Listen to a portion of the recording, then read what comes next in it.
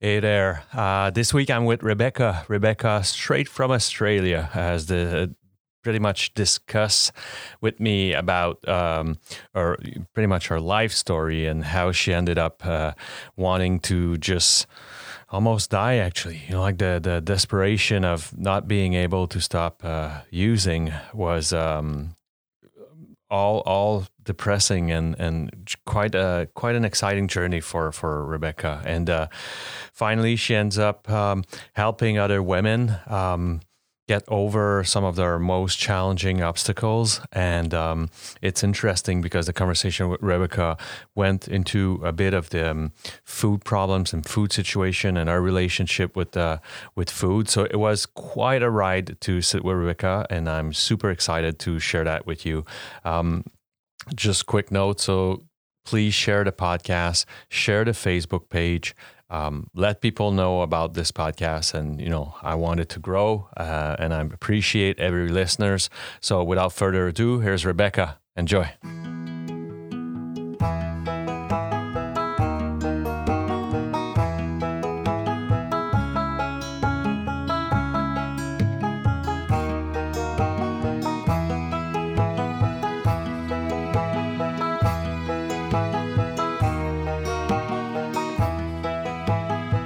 Hello, Rebecca. How you doing?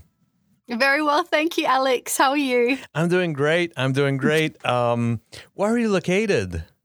I'm in Perth, Western Australia. So we're pretty much a world apart right now. Yep. As I do on every episode, I rewind the tape of your life back to the first memory that you have of either you using or being witness of people using that would, that stayed in your memory. Just draw me a picture of either of those two memories. And I suppose, if I think about the very first time, I remember seeing parents and grandparents having drinks and things. And I remember my dad, when I was very young, giving me a taste of his beer. And then I thought, well, that tastes horrible. Why do they do this? It tastes like shit. Beer tastes exactly. like shit. Just ew. And it wasn't until many years later that I started experimenting. So when I was a teenager and I was probably 15, 16, something like that. And I was very, very shy, very introverted, very found it difficult to speak up, very difficult to keep relationships, to build friendships. And I had a couple of close friends, but when it came to parties or anything like that, they would be terrifying to me.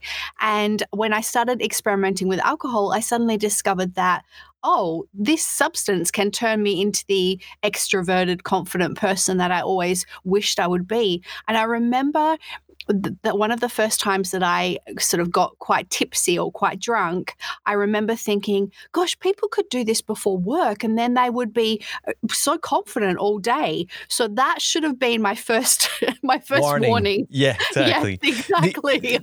I've got a few questions for you, Rebecca. First of all, draw me a bit of the family picture. What's the family picture like when you're younger? When I was younger, so my parents would have drinks with friends and family at special occasions. So the two parents at home?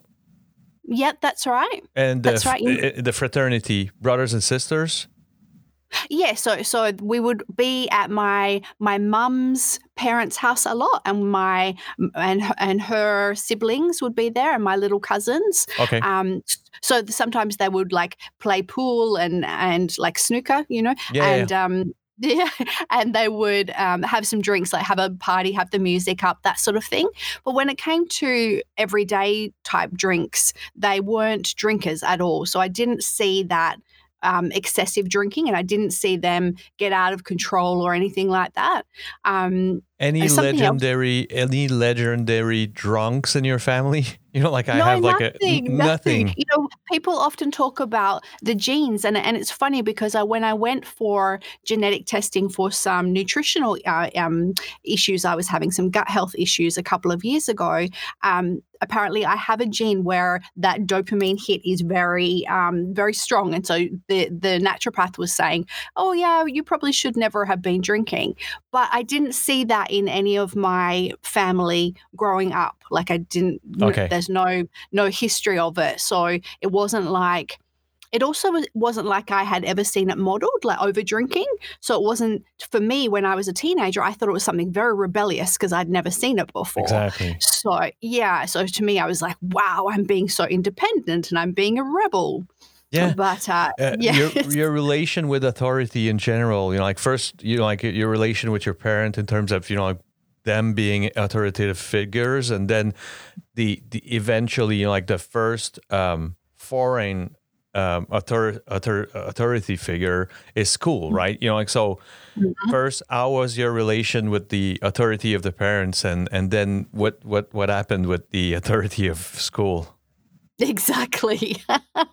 And when my parents split up when I was quite young. I was probably 8 years old, and then my mother remarried later, many years later, when I was 19, when I'd already started drinking. Yeah. And then he was more of a drinker, and still is, like, very much. They're big social drinkers, and so. When I got to school as well, like I didn't have a problem with authority because I was still so shy and timid and introverted and sort of keen to be a good girl and do all the right things and never get in trouble because I was scared of getting in trouble. So I would hide the drinking, and obviously at parties and things like that, it was much easier because it was just, someone's backyard party with all the other teenagers, and then just sort of hiding it from my mother when I got home. And did any brother and sisters? Yes, I have one younger sister. Okay. So she didn't go on the same journey as I did with alcohol at all. Like she sort of she drinks, but never to the extent that I did. Yeah. And the other question is that, do you think that even the fact of, like hiding alcohol and all that would hit those dopamine, would be secreting dopamine for you? Oh, for sure, for sure. And I had this rich internal world because I found it hard to be very extroverted or outgoing. And so, yes, it was something else that was sort of personal or a secret, or that maybe I got a bit of a kick out of, looking back now. At first, maybe it was something that was a bit like, oh yeah, I'm being so independent and I know what I'm doing, that kind of thing. Yeah. And even stealing from my parents, like when I was young, it was some of that clutch of, like dopamine that I would get, my father tried doing his own wine. It was disgusting, but, like even, like figuring out a way to, like steal some bottles to drink in the, like in the schoolyard would be like just the fact of taking the thing and leaving the house, like with it, I did. And hidden on under my pants, but my guess is that my father knew, and like he would just get rid of the freaking thing. I won't drink that for long. Exactly, just happy that like, okay, I'm gonna get rid of that shit. But like the fact that I thought I was such a mastermind, I think would kick some of the dopamine in me. So I was asking the question just because like even the pre-drinking is something that you get a kind of a kick out of when you're younger. For sure. And I remember my girlfriend and my mum had a little cupboard where she had some bottles of gin and vodka, and we thought we were so clever, tipping some of that into a glass and then refilling the bottle with water. And then we would keep doing that. And I mean, I'm sure she must have realized when she next went to have a drink, but, she didn't drink that often. And so we just thought we were so smart and that we had outsmarted her. Exactly. Plus the fact that, like the scenario building you know, like how you're going to take, you know, like how and when you're going to take that alcohol and where you're going to hide it and, you know, like where you're going to drinking, you know, like the whole scenario and planning becomes kind of, you know, like almost like addicting, you know, like you're getting ready. And even a few years before I stopped, the getting the paycheck and thinking about, okay, I'm going to be doing this with the money, and, you know, like then I'm going to be driving to that guy and, you know, like picking up that, and, you know, like the planning before. I would always say, you know, like the it would be fun until I buy it, and then it would be like, ugh, okay, I've got, you know, like that many days left, then I'm going to be out of it, and, you know, like I got to find money or, you know, like ways or means to get some more. And yeah, anyways, but the planning was sometimes even more dopamine inducing than the actual thing, taking the substance. Yeah, taking the substance itself. Gosh, that's such a good point. And, you know, I hadn't thought of that before, but now I can see as well that even when I was in my 30s, that same kind of thing of like that buzz of, I'm going to get everyone together and we're going to have these drinks before and then we're going to go there. And the planning of it, because I was always known then as the social organizer, as the clipboard queen, they used to call me, because I'd be like, right, then we're going here and then we're going there. Exactly. And I didn't realize that, yeah, you're right, drawing that parallel towards what I did as a teenager, of like the buzz I would get from planning this thing out, and how it was this big you know, a risque secret type thing. Exactly. But it for me, it recreates you know, like I think I call this like the going to the roller coaster syndrome, which would be like, you know, like your parents telling you that you're going to the, you know, like the roller coaster park, and you get that inside. You want to recreate that all the time, you know, like, so you find ways, and, you know, like, so the planning ahead of, you know, like your next binge is almost as, if not more exciting than taking the fucking binge. You know? Yes. And I see that as well. It's such a brilliant point. And I would be counting down to the weekends all through my 20s and 30s with that anticipation. Exactly. And so, and every occasion you find like an ally to that party, you're like, oh yes, I got one more. And I can actually justify myself with that new individual, you know, like, so it's not me, it's him, you know, like, it's not me, it's her, or it's not me, it's, you know, like the death of, or the celebration of, or the birthday of, and, you know, like, and so even finding that was, it was just like, excitement inducing, you know, like in inside. So I guess I don't know how, you know, like this is the school system similar to the US, or more of how does the school system, is there like a high school type of, you know, like where you come from elementary to high school? Yes, so we go to primary school until we're 12, and then we go to high school from 13 to 17. Which is more similar to ours than it is similar to the Americans, I think. I think so. So how is high school? Yeah, it was hard because I was so shy and so timid. But then I would go to these parties, especially later on in upper school, in when I was 16, 17. I would go to these parties. I would drink too much, so I would sort of make a fool of myself and have these blackouts and not remember things. So then I would come to school as the shy girl that I was normally, and have people sniggering or, you know, laughing and pointing at me and saying things, and I couldn't remember what had happened at certain parties. So it was hard. It was really hard, especially the more of these parties that I accumulated, the tougher it felt. And early teens are such a tough spot to be in, because you're soul searching pretty much, you know, like you're trying to find your own identity. You know, like what am I? Who am I? Where am I going? You know, like it's just a tough time. You know, like you wanna, so you know, like am I the preppy type? But I'm a nerd. You know, like I'm a geek. You know, like, but I hate these guys. You know, like I don't want to be a geek like them. But you know, like, but the heavy metal and the, you know, like the tougher guys are. Shit, you know, like I don't want to be like that either. And, you know, like you just can't find yourself, you know, like it's tough. It's where do I fit in, and how do I, adapt? And I would go to all these different groups and things like you say, and be like, okay, maybe I need to adapt myself and fit into this one, or maybe I need to change something about myself so I fit into this one. But you're not focusing on, but hang on, what about my preferences? You're instead like, how can I get in with this group? And like peer pressure is a popular expression these days. I don't think it's most of the time it's peer pressure. It's our own freaking pressure that we put on ourselves. Like as teens, you're like, okay, like I see these guys, like they seem pretty cool, but I'd rather hang out with these guys because they're they're more rebel, and I love that. So okay, I'm gonna put I'm gonna fuck my jeans up with Ols so I can look more like these guys. And anyways, it's just a nightmare.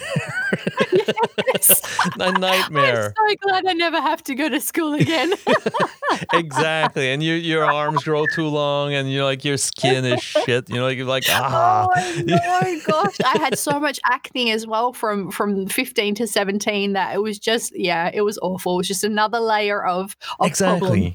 Yeah, and then you're just like, it's shaming, and it's unfortunate because it's precisely at that time that most of the authority or the elders that are surrounding you at the same time are asking you, what are you going to do with your life? And like, I don't even know what I'm going to do with my day. So please, you don't know how to say that. It's like, well, give me a freaking break here. It's just. Oh my goodness. I remember going to see my guidance counselor at school because I was like, I don't know what to do. And he handed me a big book of like all these careers and courses. And he was like, just go pick some things. Oh, wow.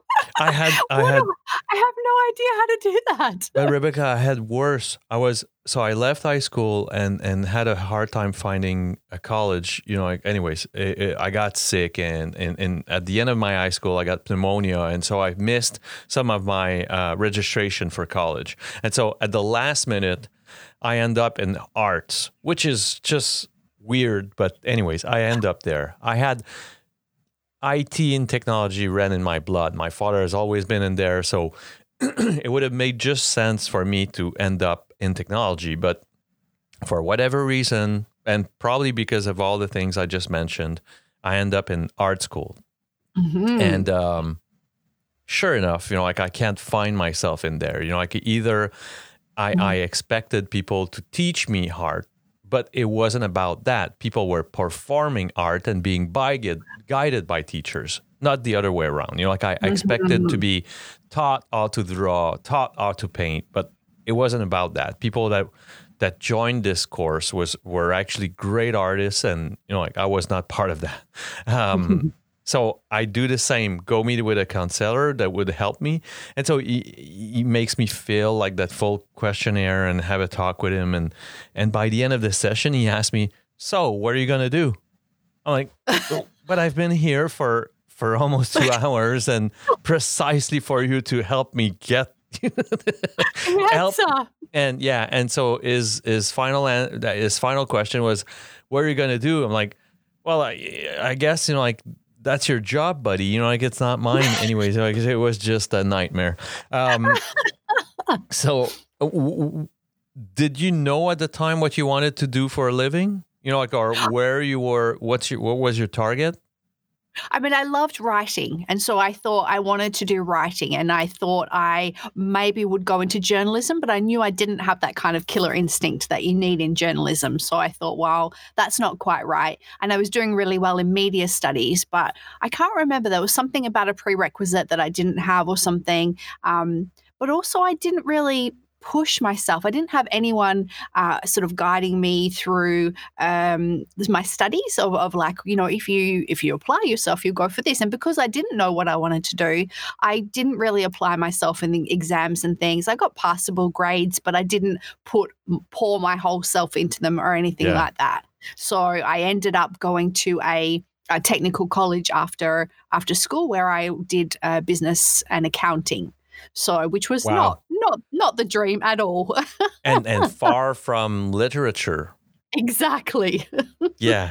And so very far. How is your drinking going at the same time?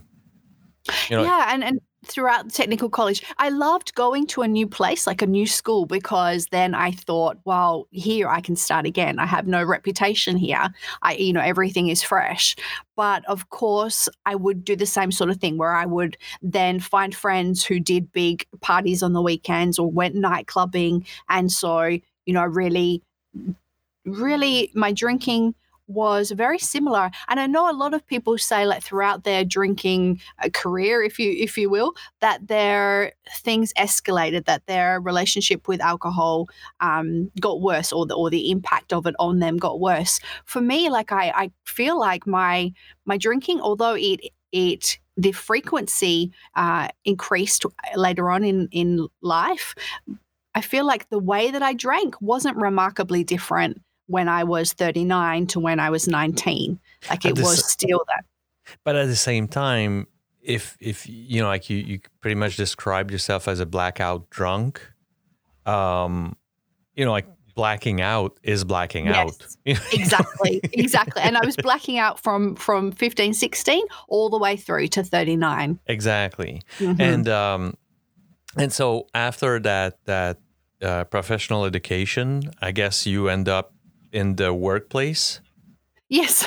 Yes. Yeah, I did that sort of the business and accounting and decided this is not really for me. I think I need something else. And I had moved out by this stage as well. Like, I moved out when I was 18 and got my own apartment. And then I realized, because I was working part-time and studying sort of full-time, I realized actually I need a bit more money if I'm going to have my own place. And so I found this traineeship, which we have here, where you go to work for 4 days, and then on the 5th day each week you go to school and you learn. And I did the same sort of thing, like business and accounting and admin.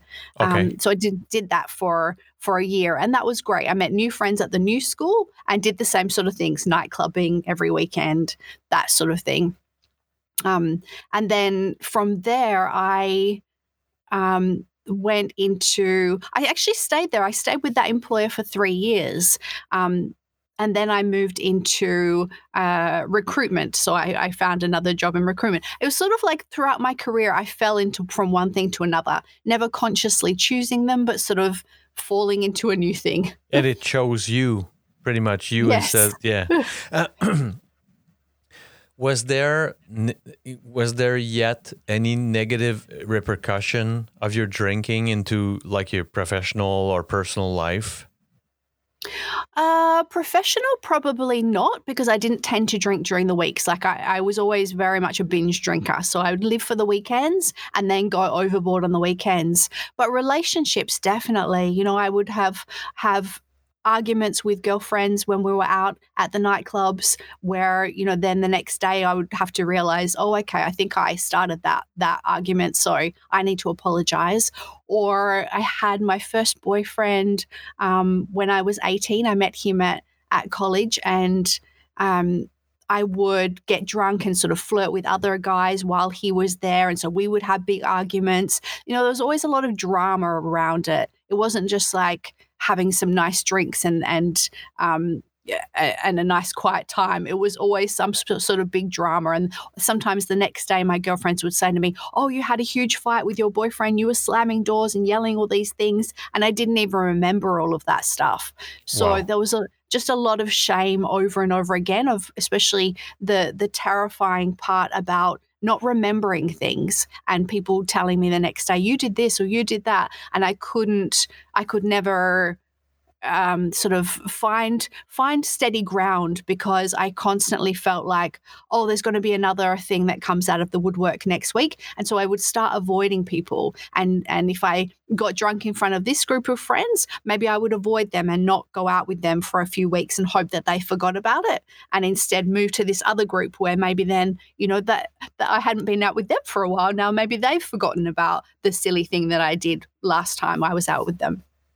And as you mentioned earlier, that like you even though you didn't see a change in the like the tempo or the like the way you would be drinking in that period of time, you said that you saw the regularity of it augment. Mm-hmm. Can you tell me how it grew and kind of overlaps from, like a Friday to a Sunday thing, or a Friday, Saturday thing to a Friday to Monday, or a Thursday to a Monday? Can you just, help me see a bit of how that happened? How it starts to grow. I think like throughout my 20s, I went to live in London for a few years. Then I went to live in Sydney for a few years. And still it was very much the weekend thing, except in London, it's very much a cultural thing to go to the pub pretty much every night, or it was in the group that I was in anyway. So there was more drinking then. We're good at finding those groups, by the way. Oh, brilliant at it. Brilliant. And but the thing with London was that the pubs closed at 11 p.m. and so it was kind of that enforced curfew. So I'd be a bit hungover the next day at work, but then so would everyone else and that kind of thing. But when I lived in Sydney and when I came back to Perth, I would not drink during the week because I was trying to, focus and live a good life. And it was going pretty well, but then I went through a relationship breakup in 2012, and that was really hard. Like I moved from the home that we shared into a shared house, and with a couple of other people, and there I just felt the breakup just took a big impact on me, and I found myself sort of drinking every night, and I'd be asking friends to come out. Let's go to the pub after work on Tuesday. Let's go after work on Wednesday, and then it sort of that year it was really difficult. And then in the next year, I decided that I wanted to leave the corporate world, and I had become enamored with a wellness lifestyle, maybe because these hangovers were really taking a toll. And I was like, I really want to do something healthy. And I started studying to be a health coach. And I believed somehow on some level that if I left the corporate world to become a health coach, then the drinking would take care of itself. I'd done a lot of work on example. Pretty much the preaching by example thing, where you think that if you, if you broadcast a healthier lifestyle in terms of being like a representative of it, you're gonna be induced by being healthier yourself. Is that it? That's right. Because I had started a blog in 2011, and I was sharing a lot of healthy recipes that I was experimenting with, because I'd always had a tough relationship with food and my body as well. And so I was getting a handle on that, and I was feeling good in that way, but I was still drinking. And so I was kind of like, in the back of my mind, I thought, right, if I become a health coach and I leave the corporate world and I'm doing this full time, then the drinking will take care of itself, because of course that can't come with me. That drinking just exists in this corporate world where I'm hanging out with people and we're doing all these things on the weekend and we're going to the pub after work. I won't have all that. But what I didn't realize is that when you start your own business, you're flooded with all of these fears of doing things for the first time, not understanding how the technology works, not understanding how the finance works or the legal aspect, or there's so many aspects to it. Besides being a health coach, running a business means doing all of those things. Exactly. And so I felt so out of my depth. And anytime I felt out of my depth, I would drink. And so I started drinking on the couch at night of like, well, I'm stressed, or well, I'm nervous about that thing tomorrow, so I'll just have some drinks to relax. So it kind of morphed from this social drinking to this drinking at home as well, in the way that I wanted to numb the feelings. And so, that I saw myself, because suddenly there was no getting up for someone else's work the next day, to go work for a boss the next day or have anyone watching me. All of a sudden, I'm free and there's no barriers to being able to drink every day. And, it was still very much nighttime. Still very much on the weekend. I took it as an excuse to binge drink, because that was my favorite way to drink, was to go overboard. But I felt it morph then. Yeah. Just a couple of questions. You said that you had like a tough relation with food and all that. Can you elaborate? Do you mind elaborating a bit on that? Yeah, sure. So when I was throughout my teens, I had a very high metabolism, perhaps, and so I could eat anything and never put on weight.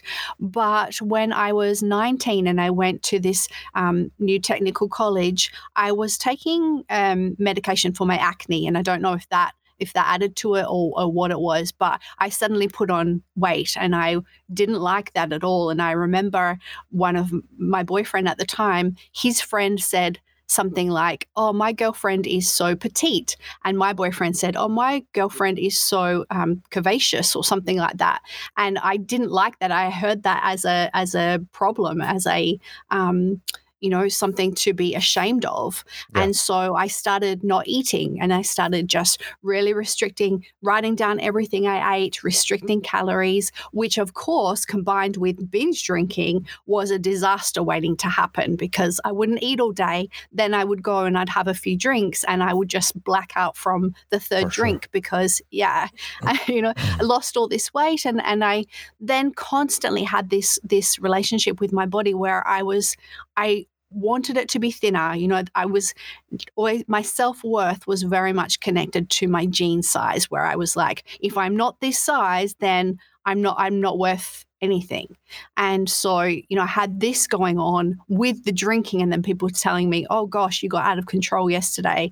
And then other people saying, "Oh, you've lost a lot of weight and you look amazing." So all these mixed messages of like, "You look amazing, this is great that you've lost all this weight." But then other people saying, maybe if you ate something, you wouldn't get so out of control. Yeah. And is there, did it go to the extent of like body dysmorphia where you would see yourself, see yourself differently than what you really look like, like that in terms of, because dysmorphia goes both ways, like people see themselves not thin enough, and some people that, like for example, train in gyms don't see themselves big enough or, muscular enough, so, did it go to that extent for you where it did. Yeah, and constantly. And I would be almost, when I would get to work in the mornings, I would be almost fainting about 11 a.m. And you go on with that long enough and you feel like that is normal, that, that the having no strength and having no stamina and all those things, I thought that was just par for the course. All that mattered was putting less calories into my mouth. When it came to alcohol, I would choose the alcohol. So I'd be like, well, I won't eat all day because then I'm choosing the calories from the alcohol. And so, it was just, looking back now, I'm like, gosh, I was so thin, but I really had this thought in my head that I needed to be thinner than models. And I would actually cut out pictures of models in magazines and put them up on, back in those days, they were all very extremely thin. We didn't have this broad spectrum that we see today, which is so much better.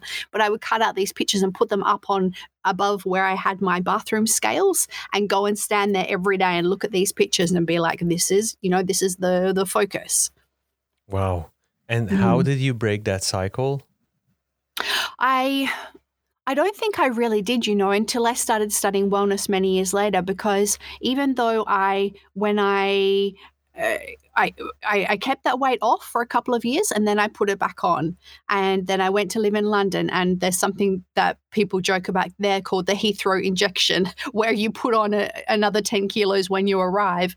And so my body image was just so low, and every problem I ever had in life I brought back to, well, it's because I'm fat. And of course I wasn't fat, but I thought I was, because compared to this unrealistic image that I had in my head. And this went on, and I would do the same sort of thing that I would do with alcohol. Well, on Monday I will change. On Monday everything will be different. I'm starting over. And I would do the same with diet. Oh, okay, on Monday I'm going to start over and things will be different. And then Monday afternoon, I would get upset because I was hungry. And so I would eat something, maybe shove a muffin in my mouth or something. And then, of course, feel like, well, I've ruined this week. So I may as well just, eat whatever I want this week and I'll start again next Monday.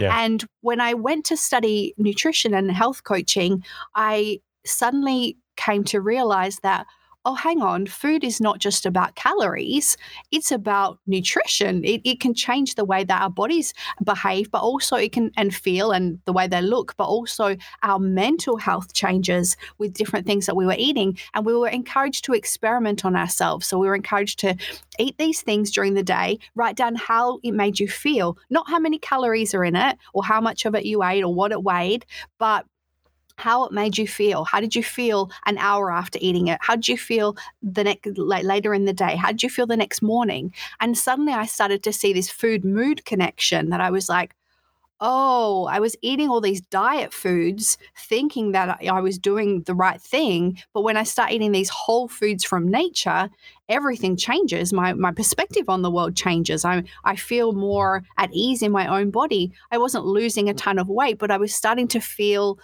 just rejuvenated a little bit better, and I started to see those effects, which is part of the reason why I became so enamored with it and so passionate about it, because I was like, oh, I need to tell other women, you don't need to worry about the calories, you need to just start eating whole foods and your Yep. body will start to feel better. And that's when I finally started to let go of that and started to feel a bit more like this food is part of I guess more of a spiritual thing, if you will, of this is, it changes the way that we interact with others. It changes the way that we feel around food. It changes the way that we feel about our bodies, where we're more accepting of them and actually listening to them. Like, I never listened to my body. I was always thinking it was my mind telling my body what to do. You will be Yeah, thinner. And then exactly. suddenly I started taking these cues from my body of like, oh, okay, it feels like it needs a green juice this morning. Or I feel like, okay, when I eat more of these sweet vegetables, I don't crave regular sugars. Ah, okay, I'm starting to learn more and getting more in touch with myself. And like we can't be thankful enough for progress, but Mm-hmm. amongst that progress came stuff that are actually poison, but it's cheap for corporation to introduce that into our food system. But Mm-hmm. it's literally poison for us. And Yeah. so as as you get closer to anything that grows or lives, like that you eat, um and like they say processed food, but like they're right. Like, you have to get away from anything that a big corporation compensated something that grows or lives for Mm-hmm. something that's cheap to fabricate. Like, so Mm-hmm. um yeah, I mean, like, I'm kind of reading on it right now about, like I just hit 45, and not that like I wasn't too good at, making sure that, the closest I get to nature, pretty much, like you're right. Like, it's more fulfilling. You feel less of the spikes and, like the valleys of it, Mm-hmm. like, so there's, yeah, there are great benefits in getting closer to nature. Anything that Mm-hmm. lives, grows, like it's gonna be a nice plate. So yeah. Um, Exactly. the second question I got is, when can you identify the first seeds of you waking up from a hangover or whatever, and just thinking that can't be it? Like that regime of, like getting blacked out, and like drinking too much, and messing up some of your friendships and all. Mm-hmm. Can you trace back on, like those first seeds of, that's not it, like that can't be it? Mhm. And I remember throughout all of my drinking that I would often think that, but I would think, well, what's the alternative? Everyone drinks. I didn't know anyone who didn't drink because I hadn't formed close relationships with them, right? Because I wanted to hang out with people that wanted to do what I did, which was Yep. to drink more.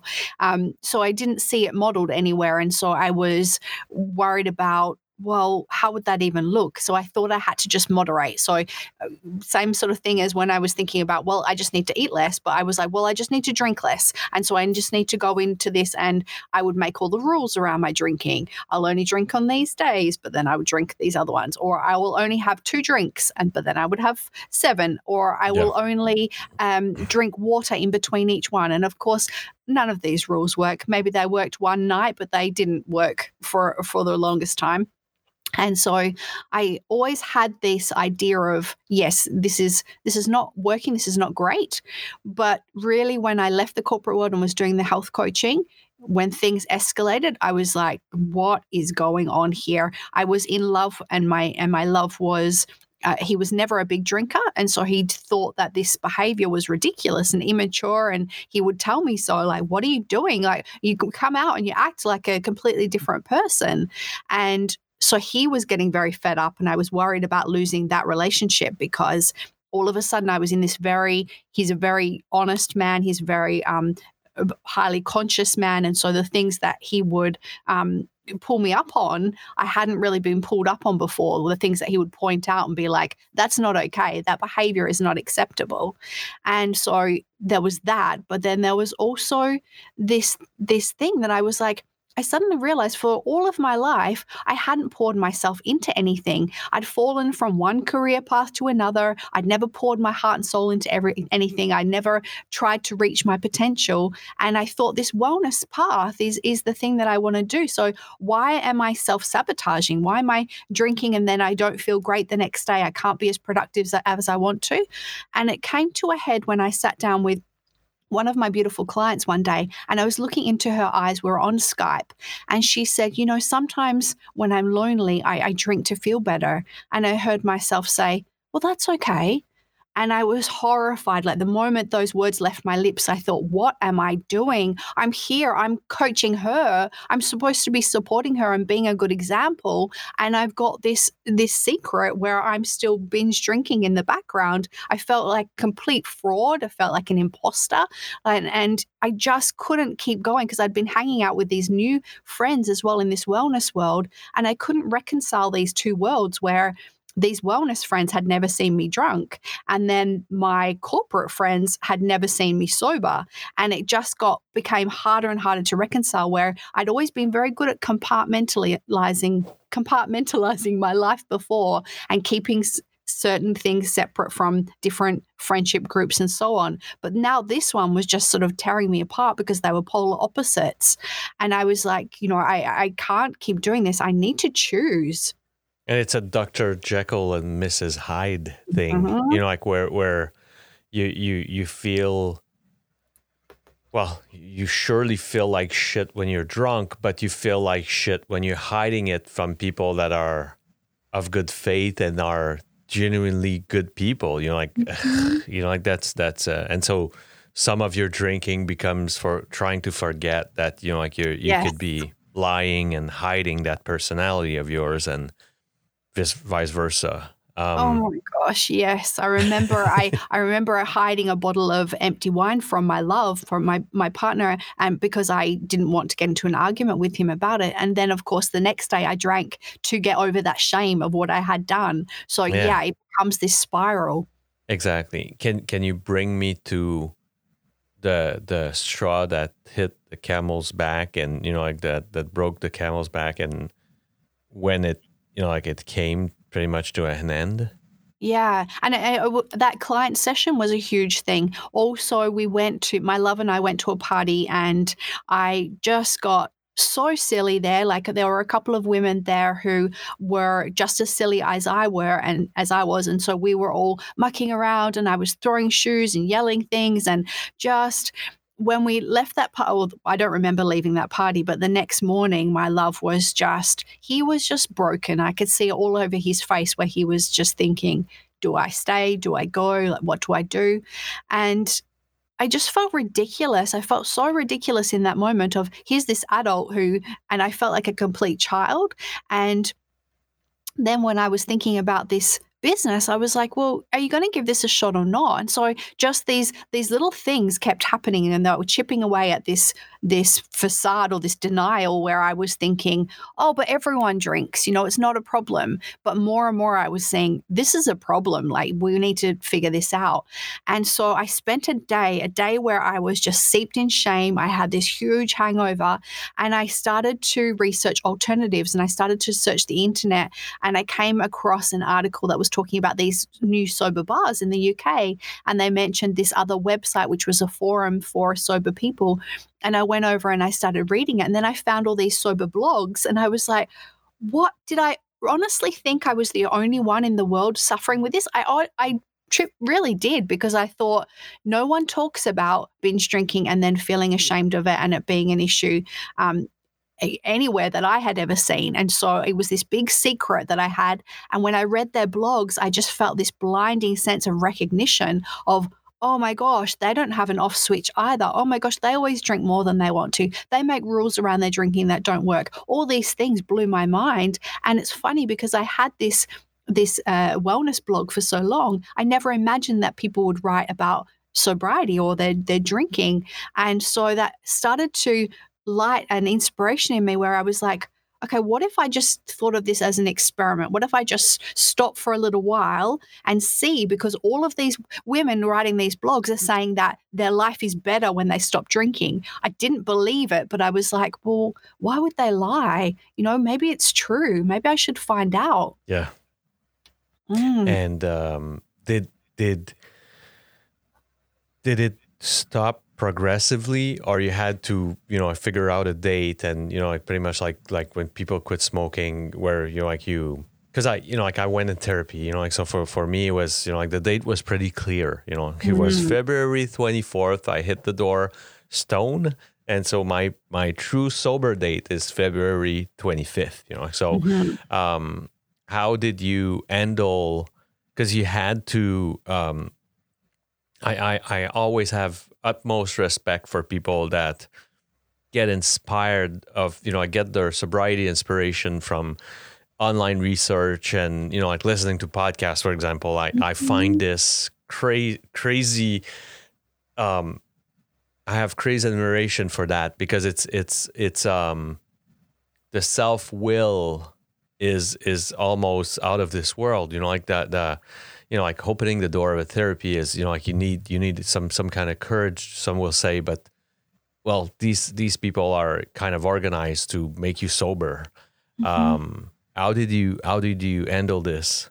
Yeah. And I think that was the thing as well, is like, because I had these two things, I didn't want to lose this relationship, because I felt like my other relationships, I had been like, well, if you don't like my drinking, then I'll just find someone else. I very much was always about running. And I thought, if I run from this relationship, I'm going to spend the rest of my life running. Like this is, there's only so many things that can happen, and then you're going to keep running. And same with this new career. So I had these bigger things that I really, really wanted, and they kept me going. Like whenever I would feel a little bit wobbly, I would be like, well, these are the two things that I'm holding up as these are what I want. And do you want them more than drinking? And I started I remember I went to my parents' house, and there was always a lot of drinks there, and I stayed the night, and I knew somewhere in me that was going to be the last night that I'd be drinking. Excuse me. I knew that I wanted to stop the next day. So I went to their place, and I thought, well, I'm just going to go crazy because this is going to be my last drink for a while. And I had in my mind that I would do it for 3 months, but I wasn't sure that I could make that. I wasn't sure if I could make 30 days. That idea seemed preposterous to me, like ridiculous to go that long without drinking. So I'd done 10 days in the past, but that was it. And so this night that I was with my parents, it was just, I felt like it would be this big sort of goodbye to alcohol, and maybe it would be this celebration. It just felt sad. I think by that point I knew too much. So it just felt seeped in sort of a bittersweet sorrow. And then the next morning when I woke up, I drove home from their place, and I was crying the whole way because I was just like, today is day one, but I'm flipping terrified, absolutely terrified. And when I got home, I told my love, today's day one. I'm not sure what I can do, but today's day one. So he was like, okay, well, anything I can do to support you, then I will do that, which was amazing. But I had a hens party to go to the next day, and a wedding like 8 days later. And I had all these big social events with the people who had never seen me sober. So I was beside myself, so terrified. So I read blogs, I listened to podcasts, I watched videos, I did everything I could do to arm myself with tools to help me to get through those things. And how did it go? Oh, it was a bumpy ride. It was so emotional. And I found that sometimes I would go to these events and I would do okay, and I'd come out of there and I'd drive home and I'd feel like I'm driving home. This is amazing. I'm amazing. And then other times I was just beside myself, absolutely distraught. I couldn't understand all of these emotions that came pouring out of me. Like, what are these emotions? I thought I was always this kind of either cheerful person or ashamed and quiet. I didn't understand all these other things. And I remember a few times my love, when I was just sobbing, he would say to me, "What's wrong? Use your words." And I couldn't even understand them, never mind articulate what they were, because I had no experience with them. For all those years, I had shoved all those emotions down, and now they were all coming for me. They were chasing me out. And I was just like, I don't know what to do with these. So it was a very bumpy ride. I have to ask you, Rebecca, was there, like there's so many of those anonymous-based, 12-step-based fraternity around the world. My guess is that, there are hundreds in your region of Alcoholics Anonymous or Narcotics Anonymous. Was there any time that you attended or read about, the 12-step approach and, and then what was your relationship with it? And, how did you, nothing for or against it, just pretty much the question that came in my mind that, this is kind of a fellowship of people going through the same, rocky road that you're going through. I have to ask, was there any desire to kind of join or to see how they did handle it? I remember looking up a couple in my area, but I was like, I didn't think, like back then I believed that there's either the alcoholic or the normal drinker. And I thought because I wasn't drinking every day, because I'd never crashed my car or lost my house or things like that, I didn't believe that I would be welcomed into these AA meetings. So I was too scared to go there because I thought I'd only ever seen what I'd seen on movies, and I thought that you don't deserve the membership. That's right. They would be like, "No, you don't belong here. Get out. This is ridiculous. So you've been binge drinking. Wow, welcome to Australia." I thought it would be like that. And I thought they'll be like, "This is for people with real problems. You don't belong here." So I was way too scared to even try going to any of those things. And back then I didn't know that there was this big book. I hadn't seen anything like that. So I didn't know that there was other literature that I could potentially get my hands on without actually going to a meeting. I didn't know any of that stuff. So all I could see was the blogs. It's so funny because during the holidays, I did I did two special episodes, and both were with two guests. And the first one was actually like dealing with parties and social activities while you're sober. Mm-hmm. And the second one was, I think, super interesting because it was the relationship that the different fraternities had with the younger generation coming up, so how do we reach out to them? How do that new generation kind of handles the all of the social interaction and social attraction that it becomes, the Instagram feed is all about, the legalization of marijuana pretty much across the globe, and the industrialization of drinking and making alcohol sweeter so that it becomes young as a younger target of a potential customer, and anyways, it was a long conversation around being a younger adult and deciding to go sober, and eventually we came to the some of the challenges that how do you make those 60, 70, 80-year-old fraternity and programs rejuvenate themselves to reach out to that coming generation. And my observation was that I've been on Facebook for 10 years. I haven't once seen an ad for AA or NA or CA. And this is where our following generations are on. There's nothing on Instagram or nothing on Twitter and nothing on, which is a bit of a shame because even when you did decide to take care of your own life. If you had seen any type of, and we know how it works, like since you did some Google search, like it would have been a targeted ad for you, precisely for your situation, right? Like as I do for whatever, like I do search on snowboard, and like it ends up on my Instagram feed, like for some odd reason and bizarre. So you haven't done, like you were at that time where you were doing a lot of, like sobriety search, like and that kind of thing.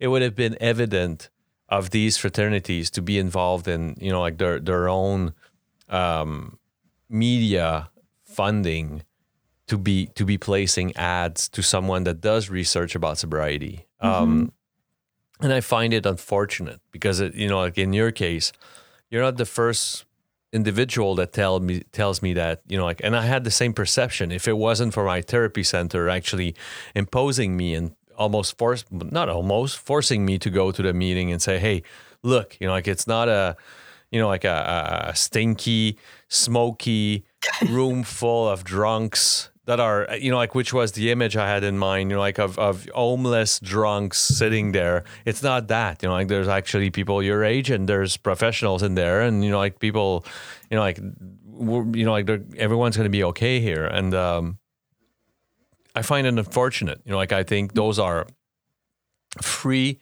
like just free, open-hearted, great resources that are available for people that are, need help, like need at least to know that they're not alone. Definitely. And I remember a woman reaching out to me, and she said something like, oh, I had shared some things on blog posts, and she said, Alcoholics Anonymous is the only place that can hold you, or something like that. And at the time I was horrified because I had this real block around labels as well. Like I thought, well, I'm not an alcoholic. I'm not drinking every morning. And she's sort of saying that I should go there, but that doesn't add up in my mind because I'm not. And so, yes, I totally agree. Like if it was more around, because now I coach hundreds of women from around the world, and so many of them find help in AA and 12-step programs as well. And it's amazing. Like the ones who love it there, they get so much out of it. And so if there was more of a sharing of the possibilities that await you in those areas, I'm sure that more people would seek help. And also potentially, if there wasn't that label, if it was just like, if your drinking is impacting you in any way and you want to come and have some support, that as well. You don't have to do all these tests to say, am I an alcoholic or not? Just come if it's bothering you in any way. Exactly. And at the same time, democratize it, like make it well, you said it perfect. Like that. If you think it makes your life challenging for you to drink, come visit us. Like drop by. Like just yeah. I mean, you made me realize by your own course that like they could have been a great occasion and a great situation for those fraternities to actually reach out and give you a hand there, and I find it sad because it actually saved my life, like for 15 years ago, but it again, like it was a 12-step based therapy which encouraged and actually pushed us to go do meetings, and realizing by ourselves that like it wasn't the image I had or the requirement that I taught like you did, like of like attending those meetings. What made you eventually decide to, even though you already had like some coaching and you had your own practice of healthy living coaching, what made you open up to the and explain to me pretty much what's your business around, because I know it's targeted a lot around women. Maybe if you can explain and tell me how it grew into the sobriety piece. Exactly, because I was running a program for women, which was around helping them to have more energy through food. But it was also like that was the surface level, but the deeper level was coming to have peace with food and with our bodies and all the things that I discovered on that journey. And when I embarked on my sobriety journey, I shared some of my story on my blog, and I had this outpouring of messages from other women who were like, it was like reading my diary. I have never told anyone this before, and then they would share their story. And I realized the extent of suffering going on behind closed doors with the same kinds of women as me who were like, but I social drink, but then I drink too much. They didn't see that where they fit in this thing that we believed about either you're a normal drinker or you're an alcoholic, not this broad spectrum of addiction that we understand now, but they were trying to figure out or reconcile where they fit in those. And so I wrote more and more about my journey, and I came to realize that there's so many tools that I shared in my energy and vitality program, so many tools that I learned through my health coaching practice that actually got me through sobriety, that got me through how to sit with my emotions, what to do when I want to celebrate, when I want to relax, when I want to get over a stressful day, or when I feel shame, what do I do with all those things? And how do I cope? Which was pretty much a toolbox. Yeah, exactly. For sobriety. Exactly. So then I created that in the program for sobriety, and I started coaching women with that. And in the program as well, like I wanted to bring a ton of different stories from different women to the more I was learning about our different journeys, I realized that the women that I was helping needed to hear that as well. So I interviewed women who had been to AA and 12-step meetings. I interviewed people who had done it on their own. I interviewed people who had all kinds of different stories so that hopefully the women that joined the program would see a role model in one of those, would see someone that they resonated with and be like, I get it. The penny is dropping, that I can choose to stop drinking and that I will find the resources in potentially any of those places. And so, it's this, I think of it as lessons in self-love and in providing them with the tools to empower themselves and to realize that there are so many places that we can find support these days. I finally have to ask you, how are you doing now, Rebecca? How is your business going? How are you doing? I'm doing amazing. Thank you. I celebrate 6 years in March.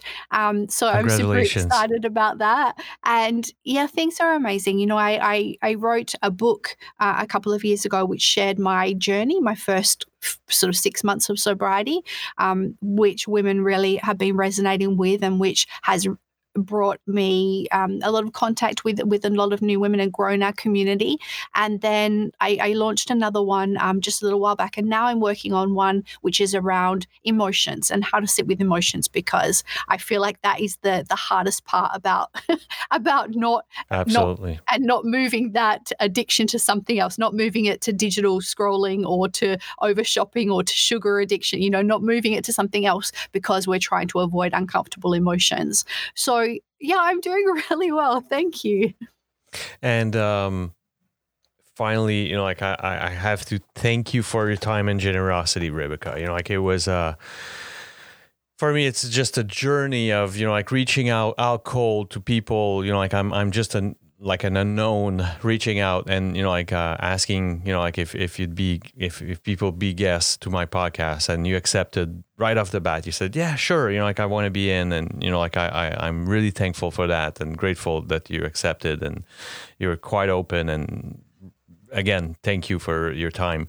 The last thing, it's pretty much your minute of fame here, your minute of a spotlight. Where can we find you? Where can we find your book, and where can people find Rebecca? Well, you can find me at bexweller.com, which is bexweller.com, or at sexysobriety.com. And there's a couple of free videos you can watch on Bex Weller. You can find a few more resources as well. Awesome. So all of these links will be provided in the description of the episode. So if whatever platform you're listening to, you just scroll down and you're going to find all these hyperlinks to get to Rebecca. Again, thank you for your time. It was fantastic. I'm so happy, and I was telling you before recording, the different angles at which people attack sobriety. I said attack would be embrace sobriety, is for me vital for even, I would even say, for people saving people's lives. You know, like the what you experience. I'm already hearing testimonies of people telling me that, you know, like they can't find themselves, you know, like sitting at a meeting.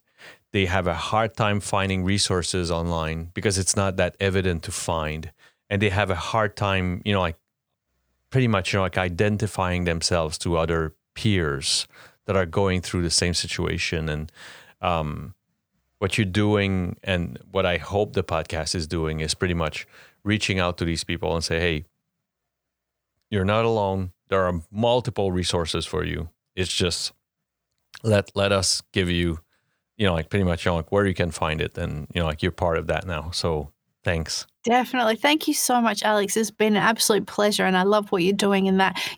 I remember when I first started my journey, and I would find so much comfort in listening to podcasts because it's such an intimate medium. It helped me so much. So I imagine that you are helping so many people as well. So thank you so much for having me on here. Thank you. Bye-bye.